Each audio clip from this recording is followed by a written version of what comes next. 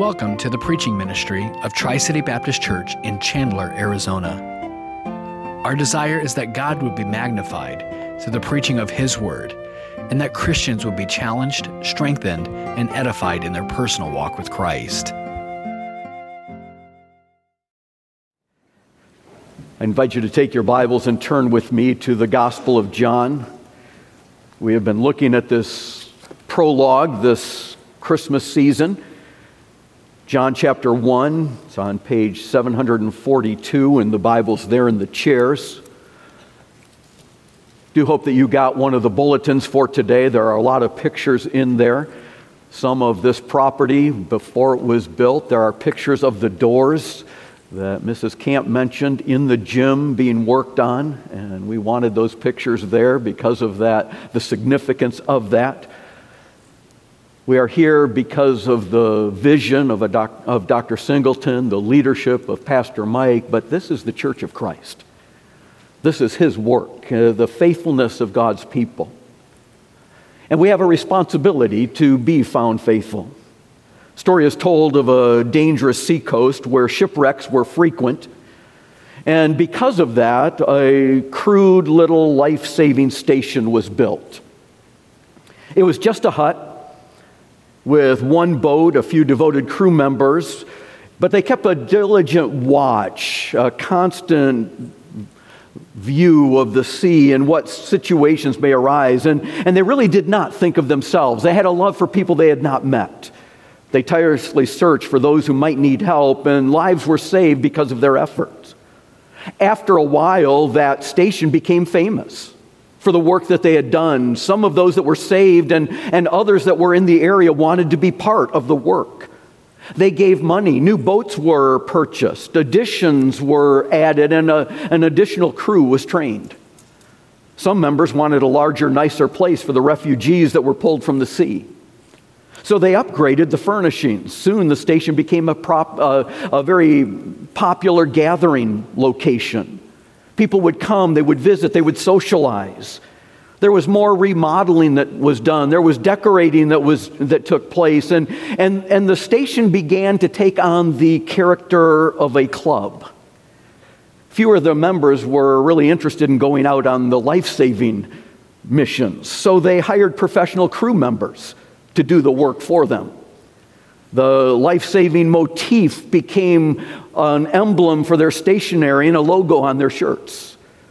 One day, a large ship wrecked off the coast, and the hired crew brought many boatloads of wet, cold, half-drowned people to the station. They were dirty, bruised, sick. Many of them were not from that area. Most of them had a background that was different than those in the club, and the decor of the station was really damaged and messed up. So the property committee decided they needed to build showers outside so that the victims of future shipwrecks could be cleaned up before they were brought inside. At the next meeting, some of the club members wanted to stop the club's life-saving activities altogether and really focus on the social life rather than deal with the unpleasant aspects. Others pointed out that they were called a life-saving station and had a responsibility to save lives.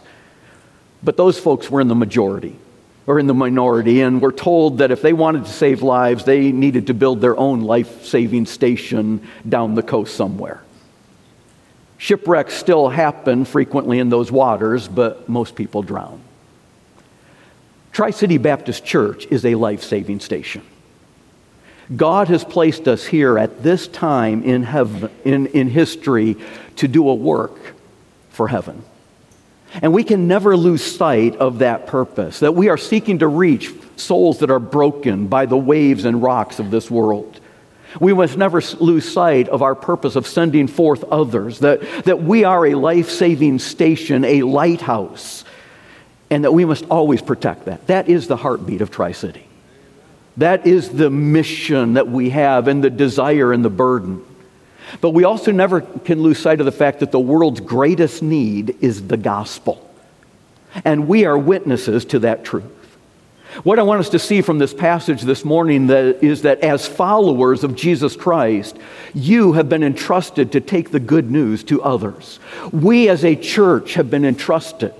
This is Christ's church. He said he would build his church, but we are to be faithful in our service. If you have your Bibles open, follow with me. We're going to begin in verse 6 of John chapter 1. John 1 verse 6, we'll read down through verse 13.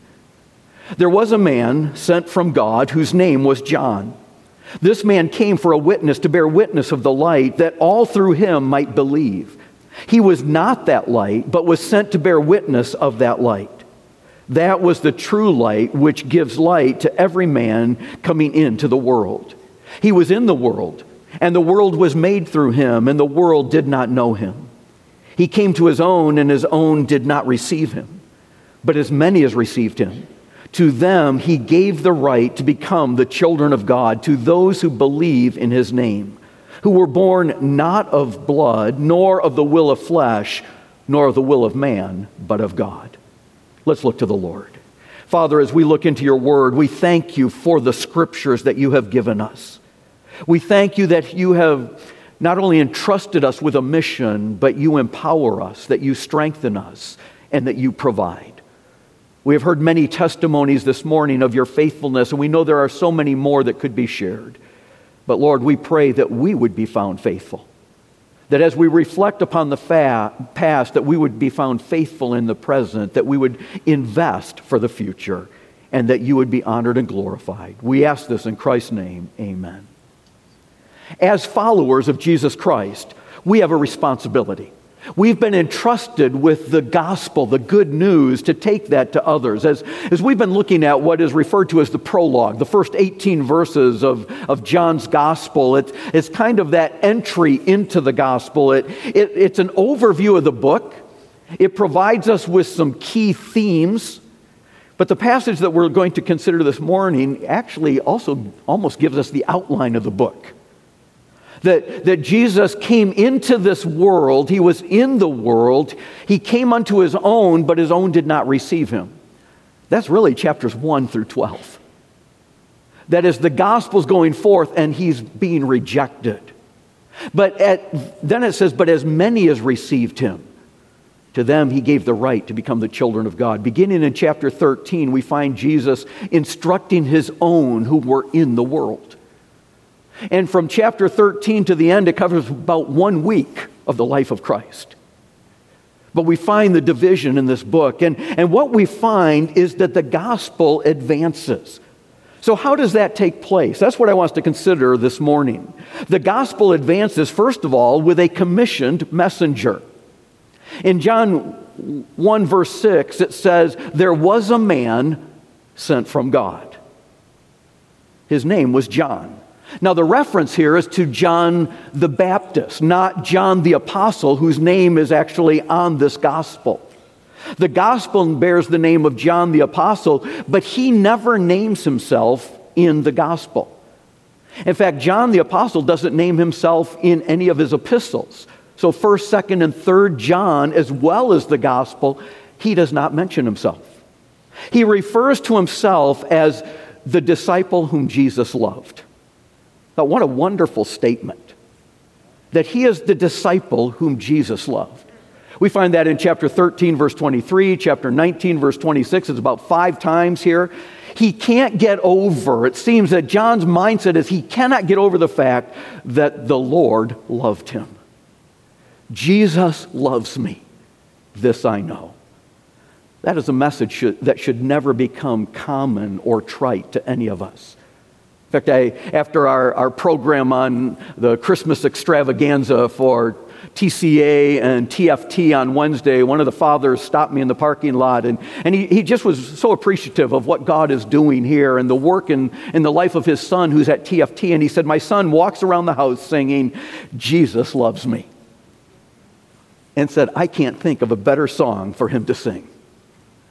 I can't think of a better song for all of us to sing than the realization, Jesus loves me, this I know. How do I know? The Word of God. The Bible tells me so. And so all 4 Gospels mention John the Baptist. There was a man sent from God. His proclamation goes forth. It's a bold proclamation. It really comes at the end of 400 years of silence.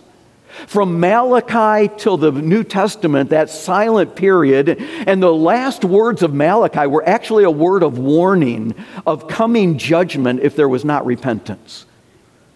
Well, the message of John the Baptist was repentance. It was warning people that they needed to bring forth the fruit, the change of life that was in keeping with repentance. And we read that in Luke chapter 3, verse 8, and as it speaks of John's teaching. John was a witness. He testified of the truth. The witness, and the word witness is used 14 times in John's gospel, which is interesting because it's not used, the Greek word isn't used at all in Matthew. It's used once or 3 times in Mark and once in Luke and 14 times in John. But John the Baptist is not the only witness in the gospel. Yes, he is. He was a man, and we see that here. You see it in verse 15. It says, John bore witness of him and cried out. We see it in verse 32 as well, that John bore witness. But there are a number of other witnesses. I just want to give these very quickly for you to see in the Gospel of John. The second one is Jesus himself. In chapter 8, verse 14, Jesus answered and said to them, even if I bear witness of myself, my witness is true. For I know where I came from and where I am going, but you do not know where I come from or where I am going. And then in chapter 8, verse 18, I am the one who bears witness of myself. So Jesus was a witness. God the Father was a witness. And as we see in verse 18, the second half, and the Father who sent me bears witness. We also see that Christ's works were a witness. In chapter 5, verse 36, it says, for I have a greater witness than John's, for the works which the Father has given me to finish, the very works that I do, bear witness of me that the Father has sent me. In chapter 10, verse 25, Jesus answered and said, I told you, I do not, and you do not believe. The works that I do in my Father's name bear witness of me. The purpose of miracles through Scripture was to authenticate the messenger and the message, and in this case, the Messiah. That they bore witness that Jesus was the Messiah. A fifth one is the Scriptures. In John chapter 5, verse 39, Jesus says, you search the Scriptures, for in them you think that you have eternal life. These are they that testify of me. God's Word is a witness. There are also personal testimonies in the Gospel of John. In John chapter 5, again, Jesus heals a man at the pool of Bethesda, and the man, as he's departing, he told the Jews that it was Jesus who made him well. And it creates a major conflict in that passage, which leads to some of the other statements that we've already looked at in the witness. But the woman at the well, the Samaritan woman, the woman who had a rather messed up past, who met Jesus, said to the people in the community, come see a man who told me all the things that I ever did. Could this be the Christ? Could this be the Messiah? She's saying, come and see. I'm sure they had reasons to want to come and see, but they come. Could this be the Messiah? People were looking for the Messiah. This past Friday, Judy and I had the opportunity to attend the performance of Handel's Messiah, and as we entered the Mesa Arts Center, one of the attendants standing right by the door said, are you here for the Messiah? And the question struck me funny. It's like wanted to say yes in more ways than one. Not just for the program, but that's really what they're looking for. Is this the Messiah? And the testimony that you find through the gospel of other people who had an encounter with Jesus Christ. Folks, that's our opportunity. If you have encountered Christ. There's also the work of the Holy Spirit. In John 15, verse 26, it says, but when the helper, the comforter, the Greek word is the paraclete, the one who will come alongside and comfort you, comes, whom I shall send to you from the Father, the Spirit of truth, who proceeds from the Father, he will testify of me. And then there's Christ's disciples. In chapter 15, verse 27, it says, and you also will bear witness because you have been with me from the beginning. So we have all 8 of these listed in this gospel. These are mentioned as witnesses. And to understand that it's not just John the Baptist, it's not just Jesus, it's not just God the Father, God the Son, and God the Holy Spirit. It's not just the Word of God, it's people. And we have a responsibility to be those messengers, because a faithful messenger provides the truth of the gospel. You know, when we speak of a witness, we often think of it in a court situation. Well, a witness is to tell the truth. And in a court situation, they establish claims of fact, that it is their job as a commissioned messenger to establish these truth claims. And those who hear the witness then have a moral obligation to respond according to those facts. So in a court of law, when the witnesses lay out the facts, the jury or the judge are to take those facts and apply them. We have a responsibility to lay out the facts. We must be faithful messengers. But secondly, the word advances, the gospel advances with a Christ-exalting message. It's interesting because as John comes, people are curious. Who is this guy? And we're not taking a lot of time to look at it. You could actually do a mini series on John the Baptist, but he was a little peculiar in his raiment, in his diet. He went out into the desert and people came to him to hear him preach. And so there was a curiosity. If you're in chapter 1, look at verse 19. It says, "This is the testimony of John, whom the Jews sent priests and Levites from Jerusalem and asked him, 'Who are you?'" Like, we want to know who you are. And John replies in verse 20 and did not deny and confessed. He said, "I'm not the Christ. I'm not the Messiah." So in verse 21, they said, "Well, then are you Elijah?" He said, "No." "Are you the prophet, Isaiah?" He said, "No." So verse 22, again, they're like, "Well, so who are you? We need an answer. We have to report. You know, we have to file a report on our coming out here. You know, our expense account, we've got to give something beyond the fact that we just showed up." They had been sent by the Pharisees. And they said, "So who are you that we can give an account?" And John compares himself not to a person, not to a prophet, but to a voice. He said, "I'm the voice of one crying in the wilderness." And the emphasis is on his purpose. John was a man sent from God, and he focuses on the message, not the man. Folks, we rejoice in the men and women that God has used to bring us to this point. But the real emphasis is on the message of the gospel. It's not really about Dr. Singleton or Pastor Mike or me or us. It's about him. And that we must decrease, he must increase. That's what John said.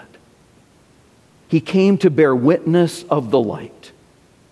We know him as John the Baptist. He's referred to that way in Scripture, but here we really see him being referred to as John the Witness. And the theme of being a witness is developed through that gospel, through this gospel, as we have noted. But that's the terminology of a court setting, and that's a responsibility that we all have. Because the point of the witness is that all through him might believe. That's what we read in this passage. In verse 7, he came to bear witness of the light. A witness has to have something to say. You know, if you're called to the stand in a court of law and they say, "Well, so what? Tell me what happened." Say, "I don't know. I wasn't there." So what do you think? "Well, I didn't see it." Okay, why did we call you? We have to have something to share. And the witness is about Jesus. You know, sometimes we think of a testimony being my testimony, but really it ought to be what Jesus has done in our lives. And as a witness for Christ, we have to be credible. Our life must be consistent with the message. We are to testify of the light. We're to walk in the light. So Philippians 2, verses 14 and 15 say, "Do all things without complaining and disputing, without grumbling and arguing." Why? "That you may become blameless and harmless children of God, without fault, in the midst of a crooked and perverse generation, among whom you shine as lights in the world. Why don't we go around griping and complaining? That's the American way. Because we have a citizenship in heaven. And our God's in control. And He's able to do exceeding abundantly beyond what we can ask or even imagine. So we're to shine as lights. We're to reflect the light of Christ. In the same way that the moon reflects the light of the sun. That's our responsibility and opportunity. Because what we see as a faithful witness will point people to Jesus. Our testimony is not based on who we are or how good we are. It's on who Jesus is and what He has to offer. One pastor said, whenever a Christian gets to thinking that there's something that is important about him, he or she will always cease to be effective as Christ's witness. Because what's important is not us, it's Him. This property, this building is a great facility, but the body is the church, the bride of Christ. Now, it's wonderful that we can meet in a nice location and we have a facility that we can use, but it's our witness that has to be essential. We don't ever want to focus on the life-saving station and lose sight of the lives that need to be saved. Our witness is because a truth has been passed down to us. And so John points to Jesus. We see that in verse 27. As he says, "It is He who is coming after me, is preferred before me, whose sandal strap I am not worthy to loose." John's saying, I'm not even qualified to unhook His sandals. And yet He's a wonderful prophet. But John said, compared to the Messiah, I'm nothing. When we start thinking we're something, we lose our effectiveness. The gospel goes forth with a commissioned messenger with a Christ-exalting message, but it goes beyond that. There has to be a confident acceptance. In verses 10 and following, we see that, but the goal is new life, that all through Him might believe. People need to turn to the true light. That's verse 9. That indicates that there are false lights in the world. That we need to be aware that there is false teaching. In fact, the passage that was read as we're going through 2 Timothy, it talks, I thought it was a fitting time for today of preaching the Word in season and out of season. That's our commission. But then Paul says, there have been some people that have fought against the gospel. And being aware that there are false lights in the world, that we want to be faithful. The goal is not to win an argument. The goal is to seek to win souls for Jesus Christ. Christ is the true light, the genuine one. And the gospel is connected to that concept of truth. The real need in our world today is that people would know the truth. To know the truth, to be set free. Jesus is the way, the truth, the life. And to know Him is life eternal. But notice this text, beginning in verse 10. Look at these verses. It says, He was in the world was made through Him, but the world did not know Him. He came to His own, but His own did not receive Him. What we see is that grand arrival. He came into this world. The Creator came to the creature that He had made. And to see that grand arrival, which is followed by a great rejection. He came to His own, and His own did not receive Him. But we still see the compassion of that gift, that as many as received Him, to them He gave the right to become the children of God, to those who believe in His name. And then verse 13, who were born not of blood, nor of the will of flesh, nor of the will of man, but of God. It tells us several things about new birth in that verse. That number one, new birth is not based on family background. It's not of blood.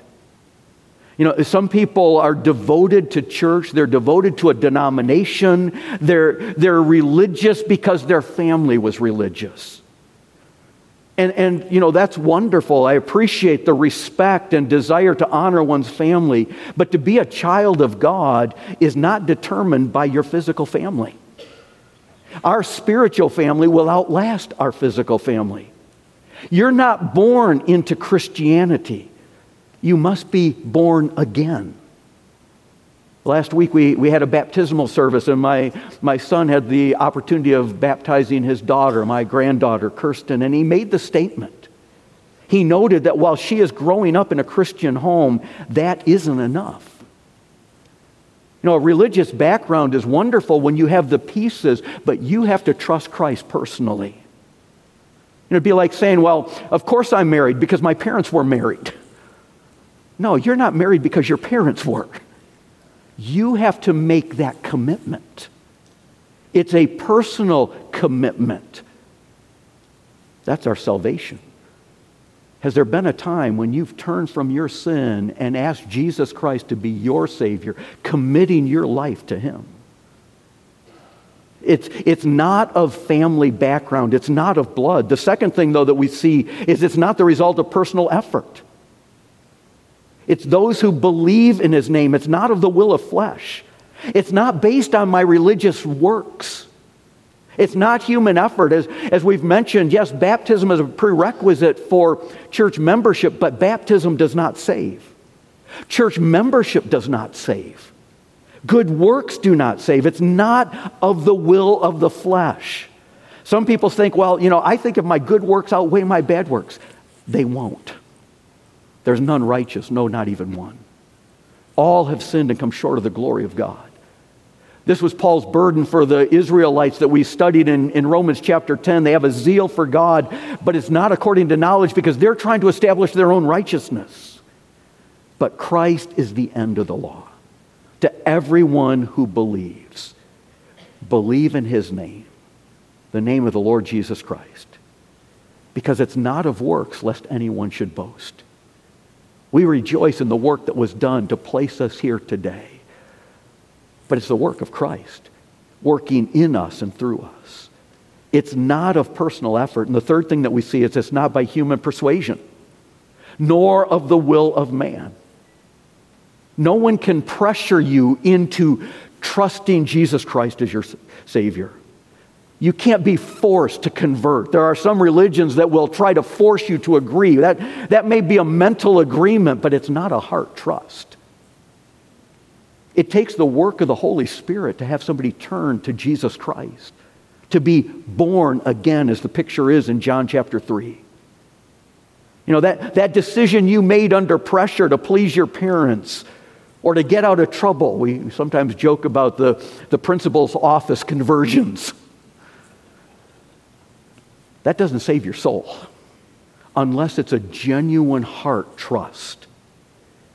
That may fit a religious club motif, but it doesn't change the heart. It says the light comes into the world, but men love darkness rather than light. Why is that? Well, non-religious people like the darkness because their deeds are evil and they don't want them to be uncovered. Religious people like darkness because they look much better by comparison in a darker room. Well, I'm not as bad as those people. Are you holy? Because the call of Scripture is be holy as I am holy, God says. And verse 13 makes it clear that this relationship is not of human lineage or human invention or good works. It's of God. It's not by the will of flesh nor the will of man, but of God. Has God worked in your life this morning? See, new life is also lived by faith.